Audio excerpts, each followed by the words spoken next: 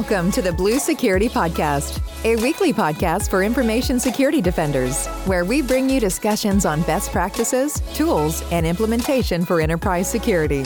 Now, here are your hosts for today's show, Andy Jha and Adam Brewer. Welcome to another episode of the Blue Security Podcast. I'm Andy, your host. And I'm Adam, your co-host. And a little programming note before we go any further. If my voice sounds a little different than usual, it's because I'm actually recovering from a COVID-19 infection. So I was fully vaccinated with the Pfizer vaccine, had both doses in March and April of this calendar year. But unfortunately, breakthrough infections happen, and I've been kind of dealing with that this week. So I'm feeling a lot better today than I have all week. It has not been a super pleasant experience. So even as a vaccinated person, you should still take reasonable precautions as that makes sense to you. And I would still encourage everyone to get vaccinated, because some of the thoughts that went through my head this week were, man, if this was this rough with the vaccine, I can't imagine what it would have been like without it. And I started thinking of hospitals and things I really don't want to think about. So thankful for science and for medicine for being able to help me manage this and deal with this as well as I have, and well on the road to recovery. But if I sound a little different than usual, that's why. Just want to let everybody know that I am okay and everybody in my family's okay and we're all recovering well. So looking forward to the show tonight, Andy. And we certainly wish you a speedy recovery, Adam. Thank you. So during this whole COVID era, a lot of conferences have moved to virtual. And I don't know about you, Adam, but I am certainly a little bit burnt out on how many digital conferences I've had to attend in the last few months. About digital conferences, the thing that I think is the right move, but I struggle with at the same time, is the production value for a lot of the keynote events or the main presentations. Because they are produced as opposed to presented live, they are more information dense than ever. And it's overwhelming because when you watch a live presentation, there's a natural ebb and flow to it that allows people time to react, to respond, to take the information in. And when you have these slickly produced videos, and I'm not pointing fingers at any one company, because our company sure as heck does this at Microsoft. They're really well done and they cover a ton of material, but there's so much material. And Apple does the same things now with their new product announcements. When you have an iPhone announcement and you can zoom around Apple Park and, oh, there's Tim Cook and there's the guy that built the silicon and here's the guy that built the camera and here's this and that, or the gal. It's just an overwhelming amount of information. And so these are making the most of a bad situation, and I appreciate that. But holy smokes, am I ready for in-person conferences again? They're just a completely different need that they solve, but I'm appreciative of all the effort of all of the people who work super hard to put on these digital events. They are really well done, and they're the best we've got right now, as opposed to bringing people from around the world together in one place to shake hands and cough on each other. So I think for now it's good, but at the same time, totally acknowledge anybody who's had burnout problems with them or find them hard to follow. I +1 to that. I find them really difficult because the rate of information shared is so high. So Microsoft had our main conference called Ignite last week. And just like Adam mentioned, there was a lot of information. And so we thought we would sort through a bunch of the key takeaways that we had for infrastructure, Azure, and security, and kind of give you like a rapid fire list of some of the things that we thought were really interesting and that would be pertinent to anyone listening to this show. So first off, I wanted to start with Azure Arc. If you're not familiar with Azure Arc, it's actually a really interesting service that we offer in Azure, where you can install an agent on an existing on-prem server or Kubernetes container or a SQL server and essentially extend that management plane to Azure. So it's super cool because you can essentially get modern management from a server in Azure for patch maintenance and stats for your server, like CPU usage, memory, hard disk, all of that stuff. And it works across multi-cloud. So Google Cloud Platform, AWS can also be extended to manage in Azure. Some of the enhancements that they had for that, it now has enhanced integration with VMware vSphere and also some new native integrations with Azure Stack, HCI, the hyper-converged infrastructure. Another cool thing to know, if you don't know about Azure Stack HCI, is that it is hardware, call it Azure in a box, where you can buy it from a vendor, deploy it in your data center, and it does the same thing where it extends that management to Azure natively from the box. So you see those servers within Azure and can manage them from Azure, even though it is on-prem and in your data center. AVD, or Azure Virtual Desktop, also has Azure Stack integration and that is in preview. Another really cool thing is general availability for Azure Bastion. Bastion is also a really cool feature that I think a lot of security defenders should know about. It is a fully managed jump box as a service, and what it does is it essentially provides remote connectivity to any VM that's deployed in a local or peered Azure virtual network. What this means is you don't need to have a public IP assigned or RDP enabled on your VMs. Azure Bastion serves as that peered jump box, so you would use the Bastion service to access your VMs. A lot of customers who have compliance requirements that you can't have any external facing VMs or RDP enabled to the internet will really like this feature because this allows you to get into those VMs without having that. Love both Arc and Bastion. Really cool stuff. And by the way, Azure Arc is free, like free as in beer. You can do additional things that might cost money with it, but the overall concept of I want to make visible all my things, regardless of if they sit on premises in Azure, in GCP, in AWS, and have that, and I'm going to roll my eyes like very visibly here, a single pane of glass. If you want that single pane of glass of all your infrastructure, servers, VMs, databases, this is the way you can do that. And that's really powerful. And you can extend that in a lot of interesting ways from there once you've got it stood up. So there's obviously going to be a little effort involved in extending it to those other platforms. But then once you've done that work, you reap all the benefits from doing it. So definitely check out Azure Arc. Like I said, actually it's free, so no reason not to. Azure Bastion, I did not know was not generally available because people already use it like crazy and love it. It's so nice to take away that responsibility of managing access to those VMs and instead doing it with a just-in-time, already hardened box, essentially that's hardened as part of a service. And it's not really a VM. You know, Azure Bastion's like it's kind of a PaaS,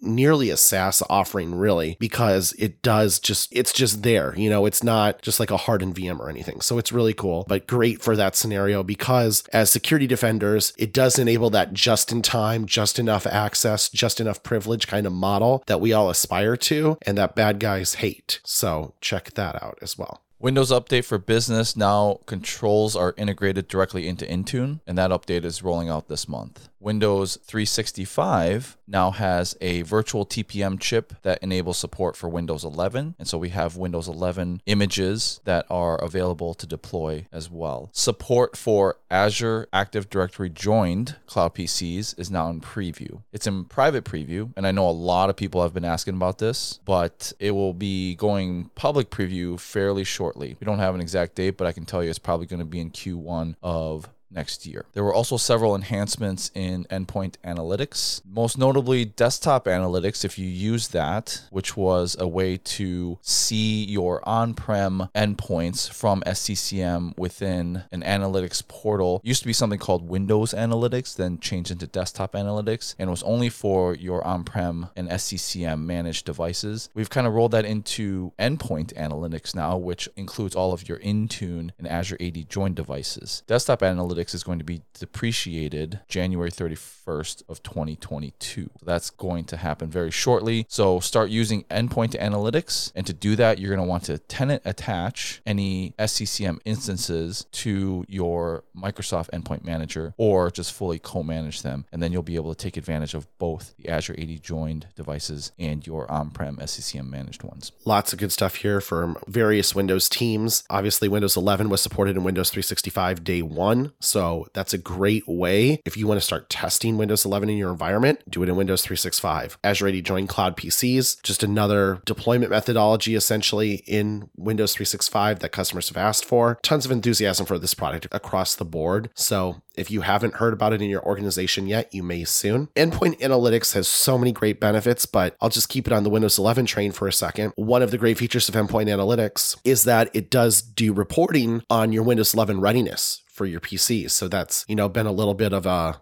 hot topic in the past couple of months. And if you want to have better visibility and understanding and do what you can and can't upgrade to Windows 11 right now, if you wanted to, that's reporting that's valuable to take to your management and be like, hey, we ran the report, 75% of our PCs are good to go. So we need to plan for this over the next couple of months or whatever. So I think Endpoint Analytics is awesome. If you're not already using it, you should be. Tons of benefits. That's just one example. Some updates on Edge. Edge for Linux is now GA in the stable channel. IE retirement is June 15th, 2022, so that's coming up. I actually just talked to a customer recently where I was going down their device management setup, and part of their checklist actually had make IE the default browser. And I was like, oh boy. So one of the things that was announced at Ignite, which will make it a little bit easier for folks to move to Edge, is we came out with a cloud site list management, which allows you to host the organization site list, the enterprise site list, in a compliant cloud location instead of requiring an on-premise infrastructure to host the site list. So in the past, it had to talk to maybe like a file share on-prem to see what the site list is. Now we have this in the cloud. And so if you're not aware, there's something called Internet Explorer mode in Edge, where you can render your enterprise sites from your enterprise site list in IE, in the old Triton rendering engine, in the Chromium version of Edge. So move to that, because IE itself is going to be deprecated, but now you have the ability to render that site within the same browser, and it's a better experience for your users too. So we have this new cloud site list management, which will make it a lot easier for you. You ever hear about a thing and say, I can't believe that wasn't already a thing? That's that for me. I'm shocked that that's new, but glad that will help customers who want to move to that model, and everyone really should. Just a plug for IE mode. It is shockingly seamless. Like, I'm a technologist. And so the first time I went to a site that fired up IE mode, I wanted to find all the rough edges. I wanted to see how crappy this was of an experience. And it is shocking at how well implemented it is. Like, and that's coming from a guy from Microsoft. So whatever, take it or leave it. But it is really,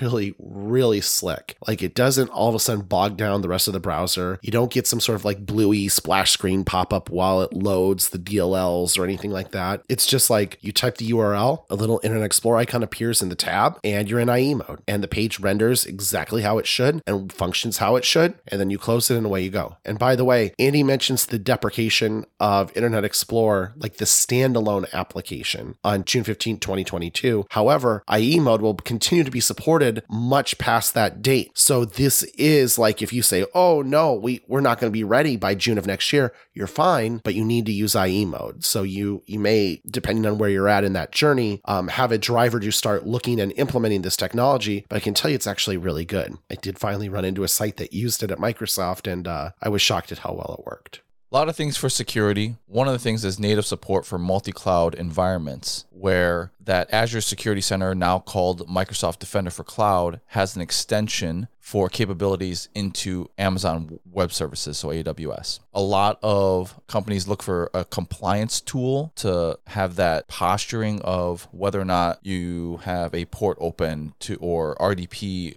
exposed to the internet, or some site that has some vulnerability. Those compliance tools, AWS has their own, but now if you have Azure and AWS or GCP or some sort of multi-cloud situation, we have integrated and have native support directly for AWS. So now you don't have to have dependencies like AWS Security Hub in order to monitor your AWS servers within Azure. This is something I think is still going to be a growing part of the business and a growing adoption, because as I talk to a lot of customers, as an example, every single customer has an endpoint protection platform, right? You have antivirus, you might have EDR. This is a place where a lot of customers, honestly, there's still a ton of growth here, where a lot of customers still don't have a ton of stuff like in Azure infrastructure or AWS infrastructure for that matter. And they're certainly not to the point of maturity where they have, and of course, like every great security tool, there's already an acronym for it, CSPM, Cloud Security Posture Management, which Andy, you kind of made reference to. That's, now a new tool that a lot of companies are going to try to come sell. Microsoft's going to have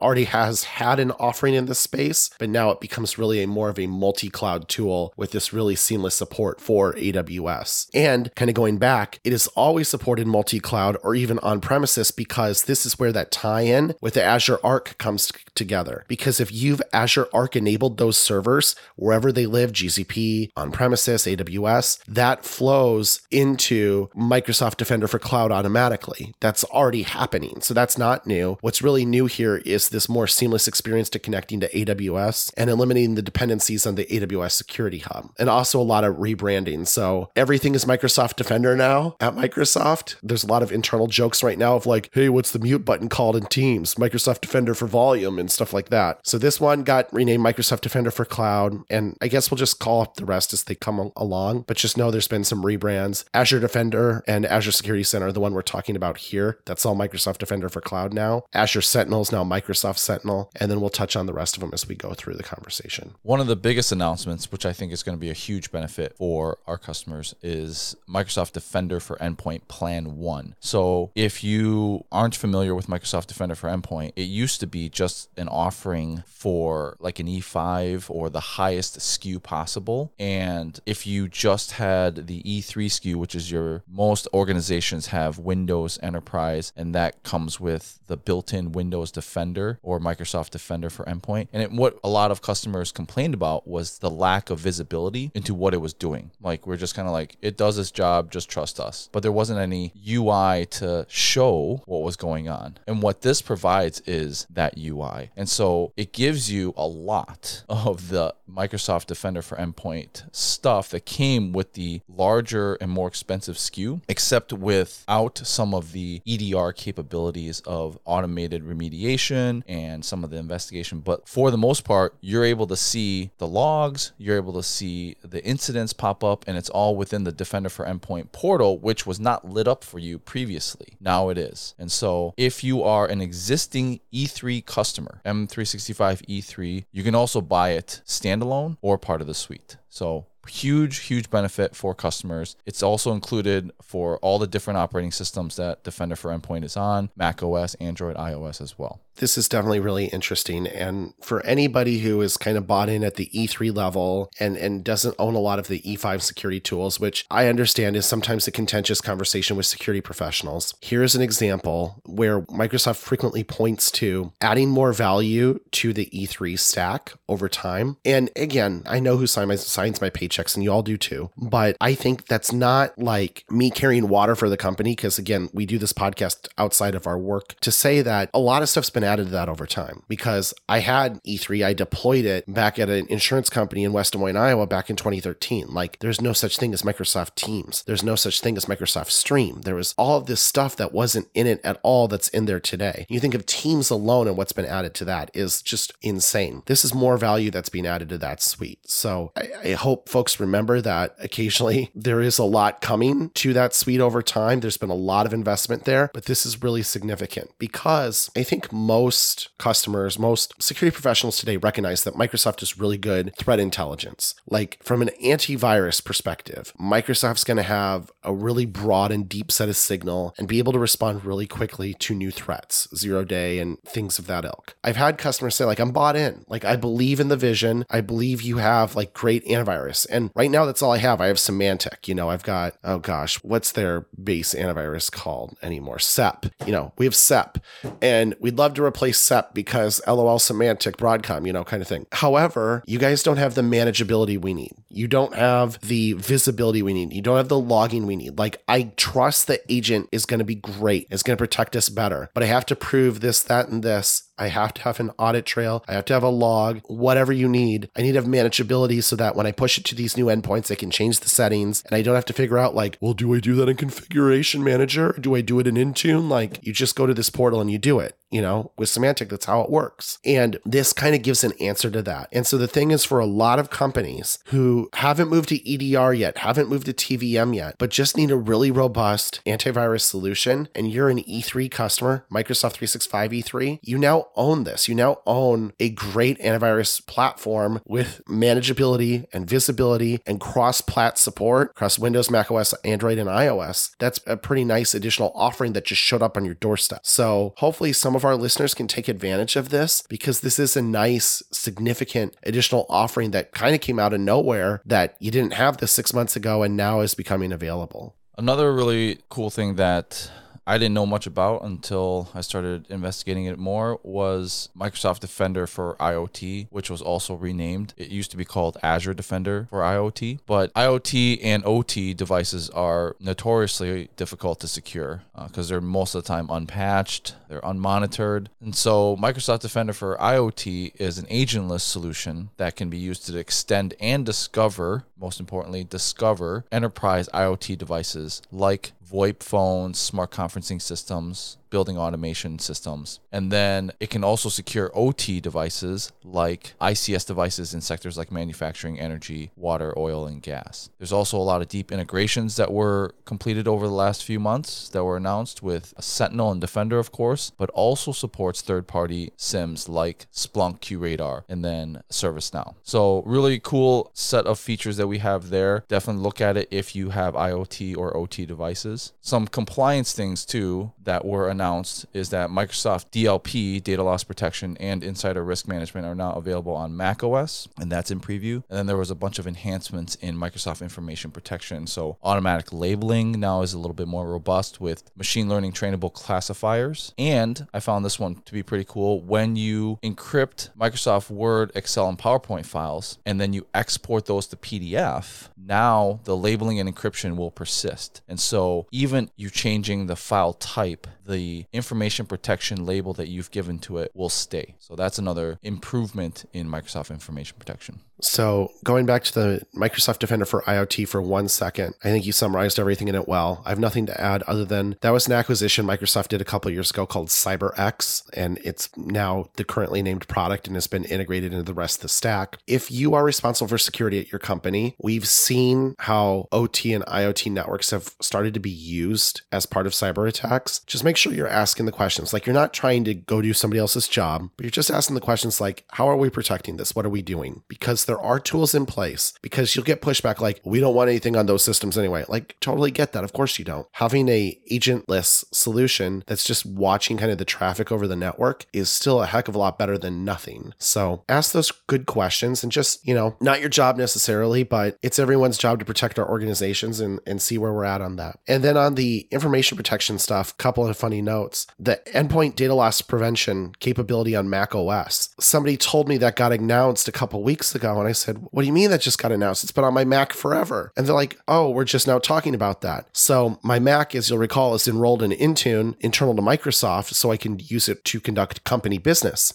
And apparently I had been kind of dogfooding that DLP agent now for quite some time on my Mac. So this isn't something that's, necessarily hot off the press and nobody's kind of given it a look at. It's been on my Mac for quite some time now. And I was actually kind of shocked that had not been publicly announced. As you can imagine, sometimes it's hard to keep track of what's even been publicly disclosed versus not yet. And with the machine learning trainable classifiers, that sounds like a big mouthful, but let me give you an easier example. Let's say you have a certain type of document that you always want to receive a certain sensitivity label. You can take 100 of those, dump them in a SharePoint document library, point the trainable classifier at that document library and say, here's 100 examples of this document when it's been filled out and completed. Learn what that looks like so the next time you see one, you can automatically label it a certain way. That's what trainable classifiers are. So that's really, really cool tech where it allows you to train a computer to do something that might be hard to articulate in like an algorithm, in like a very programmatic sense, but machine learning can do super easily. So some interesting use cases there. There's also some built-in ones from Microsoft that look for things like resumes, source code, offensive language, threats, harassment, etc. So lots of cool stuff there beyond what you'd expect with your kind of old school credit card number, social security number. Some identity announcements.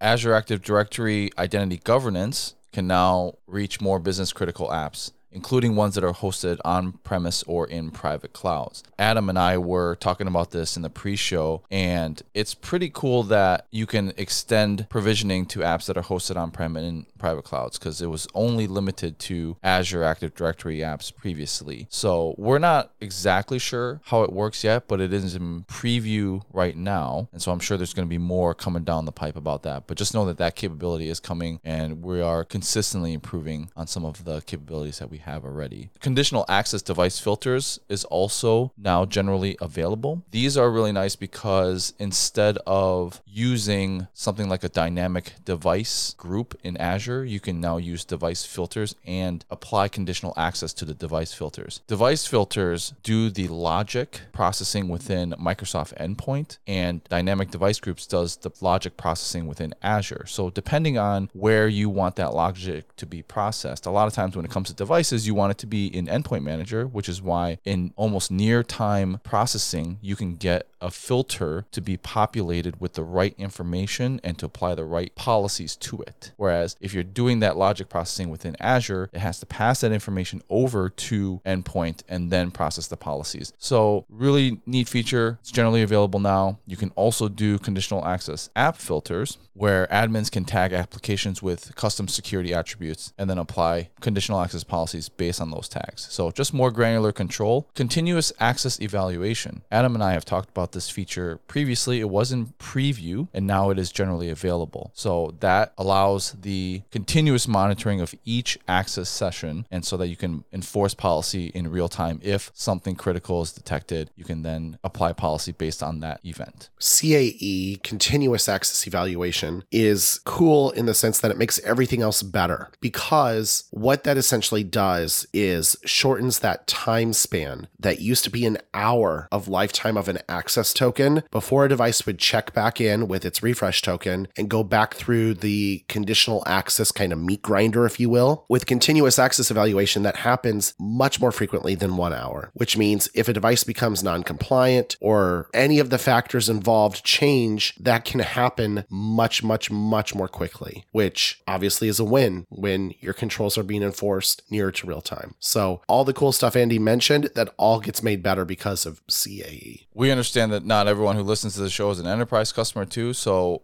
there are a lot of improvements for small businesses. Microsoft Defender for Business is a new offering that was announced at Ignite. So for organizations up to 300 employees, there's an endpoint solution that is going to be a new offering that kind of bundles up all of the endpoint protection for small businesses. Microsoft Defender for Cloud Apps is the new name for Microsoft Cloud App Security, MCAS, which is our CASB solution. Another acronym, Cloud Access Security Broker. So now that is known as Microsoft Defender for Cloud Apps. App Governance, which provides app behavior context within Defender for Cloud Apps, is now available as well. It's designed to identify anomalous behavior for OAuth-enabled apps that have access to M365 data. We've also expanded the native API integration to include other cloud apps like Slack, Smartsheet, Zendesk, and OneLogin. And then Defender for Cloud Apps has extended discovery of Shadow IT to macOS devices deployed within the environment using the integration with Defender for Endpoint. So if you have the Defender for Endpoint agent on the machine, it now can extend the apps on that machine and discover them within Defender for Cloud Apps. For Endpoint Manager, Linux Desktop Management is going to be available. That's in preview as well. You're able to actually enroll Linux desktops into MEM and apply security policies and conditional access policies to Linux desktops. That's something I know that a lot of organizations have asked for a long time, and it is now available in preview. Endpoint Manager to manage Mac OSs beyond just the PKG files. So previously, if you were trying to deploy apps to Macs, they had to be in the .pkg format, but now you can manage and deploy non-PKG apps using Intune. And then for records management and Teams, there was a lot. One of the things that I picked up, which is a feature that a lot of people use, is private channels within Teams. And if you had a private channel, previously the retention and deletion policies were limited. So now there are retention and deletion policies for private Teams channels, and they're generally available. I love anything that helps small businesses because I think they're at some of the highest risk for cyber attacks because it doesn't make sense for them to staff up a whole security firm, and they're just not really well suited to protect themselves today. But they have a lot of the same attack surface as an enterprise-sized customer, maybe less of it, but the same type of attack surface. So love that offering. And I think all the security companies need to continue to do more to reach those customers and help them in ways that are really, again, apologies for using a buzzword, but turnkey. I pay you money, you fix my security problems kind of thing. It needs to be more like that. Defender for Cloud Apps, just one feature, the name is very not sexy, app governance, but very, very important because as you grant OAuth apps access to Microsoft 365, they have access to a treasure trove of data. So you want to ensure that's just enough privilege and all that good stuff and coming from a trusted source, because there's countless examples of this is where, forget like an MFA bypass or a password bypass or anything. You're just giving them the keys to the kingdom. If you give them the wrong, bad actor, an OAuth-enabled app access to M365. So anyhow, Defender for Cloud Apps really, really, really helps with that with some of these new announcements. Andy, you should have warned the people before you dropped that hell was freezing over that Endpoint Manager is going to support Linux desktop management. Holy smokes. I fell out of my chair on this one. That is phenomenal news. And then even on top of it, integration with conditional access. What? That is really, really, really big for the customers who need it. And obviously Linux is not going away, and it's never going to be the year of Linux on the desktop, LOL, but there's still people who need it, and being able to support it in those apps is really important. I thought the Mac announcement's interesting because our Intune team has kind of had a bit of an interesting partnership with Jamf Software, and really allowing and encouraging, Jamf to stay the 800-pound gorilla in that space. And the Intune team has kind of pledged we're going to implement the API as Apple gives it in Mac OS, and maybe a little bit beyond that, but we have no designs on continuing to really grow our Mac management beyond that, because we'll encourage customers to grow into Jamf if that's what they need. It's kind of been Microsoft's kind of strategy to this point. And I'm not telling anything that people don't already know or can't already see with their own eyes. So growing the capability in this way to delivering package apps is easy because that's the standard installer for Mac OS. It's built to do that. But when you start getting into other methodologies of deploying applications, that's a lot of work. So the Intune team's been busy, and that feels like a bit of scope creep from what they'd articulated a couple years ago. So maybe a place to keep an eye on here. I know nothing, by the way, and I'm not giving away anything because I'm not briefed on that sort of thing. I'm just saying as kind of an external observer, that's an interesting announcement. I love getting more capability in Mac OS because I love the Mac and I love Surface and Windows as well. So I think anything like that's always interesting. And I should say, for any Linux nerds out there, there's only a few distros that are supported at this time. I can't remember all of them, but for sure Ubuntu desktop is supported, and then they're gonna extend it to some other ones. I think, interesting enough, CentOS is on that list as well, even though CentOS is getting depreciated, but they have a roadmap of which distros are going to support. Most popular, of course, is Ubuntu, and so that one is out there right now. And as far as endpoint, I don't know if Adam and I have made this point on the show, but there are some things that kind of go hand in hand, like peas and carrots, and identity and endpoint management are kind of those two things that I think are key for a strategic vision when it comes to your security program. And while it is really cool that they're deploying applications and extending that capability, I go back and think about, how does the user log into the Mac? And most of the time, if you're still using Intune, they're using a local admin or local user to that Mac to log in. So I think Jamf's still going to be pretty important in this space, mainly because they own Jamf Connect, or unless you're deploying Nomad on your own, the open source version of Jamf Connect, where you're integrating an IDP like Azure AD so that you can log into the machine using your Azure AD identity, then I think Jamf is still going to be pretty important in the space for now. But certainly, like Adam said, something to keep an eye on, because I think it was unexpected that they were going to expand this capability. Well, and I think Apple too, this is becoming a pain point even in that community, that not having moved past a local user account is problematic and is becoming more problematic. And things like Jamf Connect attempt to kind of paper around some of those issues by doing a lot of synchronization and stuff like that, but they don't actually fix the core underlying issue that you have this dependency on this local account. And so I think Apple could help if they add more to the OS, which shockingly, Apple has shown themselves really interested in listening to enterprise customers lately. So you never know. I mean, talk about hell freezing over. It kind of already has in a lot of the Mac space today. Yeah, like you said, I'm surprised that they have not allowed you to use your Apple ID with some sort of passwordless method to log in. They have the fingerprint enabled on a laptop. They have the Apple Watch that you can log in, but at the core of it, it's still a password to a local administrator. Is this where you crack the joke that Apple is still bad at cloud services? Which, I mean, they've clearly gotten way better on. If you're making fun of Apple's cloud services today, you're not paying attention, because most of them are pretty darn good today. But I think that does show a little bit of that discomfort. They love hardware solutions, hardware interplay. Apple Watch Unlock is great, works super well, it's slick.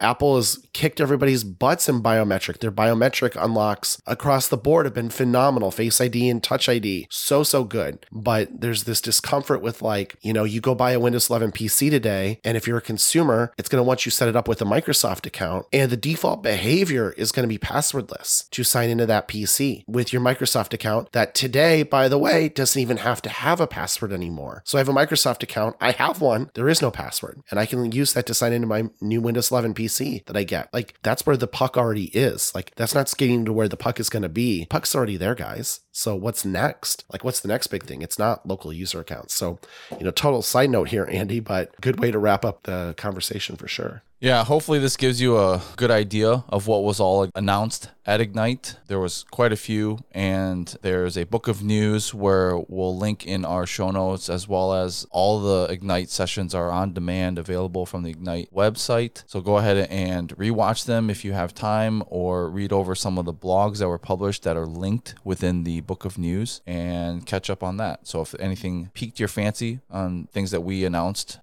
tonight or that we went over tonight, go ahead and take a look at those resources. Thanks for watching and listening as always. That's our show for tonight. Our contact information will be in the show notes if you have any questions or follow-up topics that you want us to talk about. Thanks, and we'll talk to you guys next week.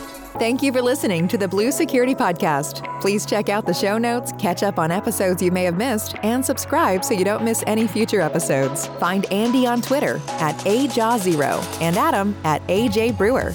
See you at our next episode.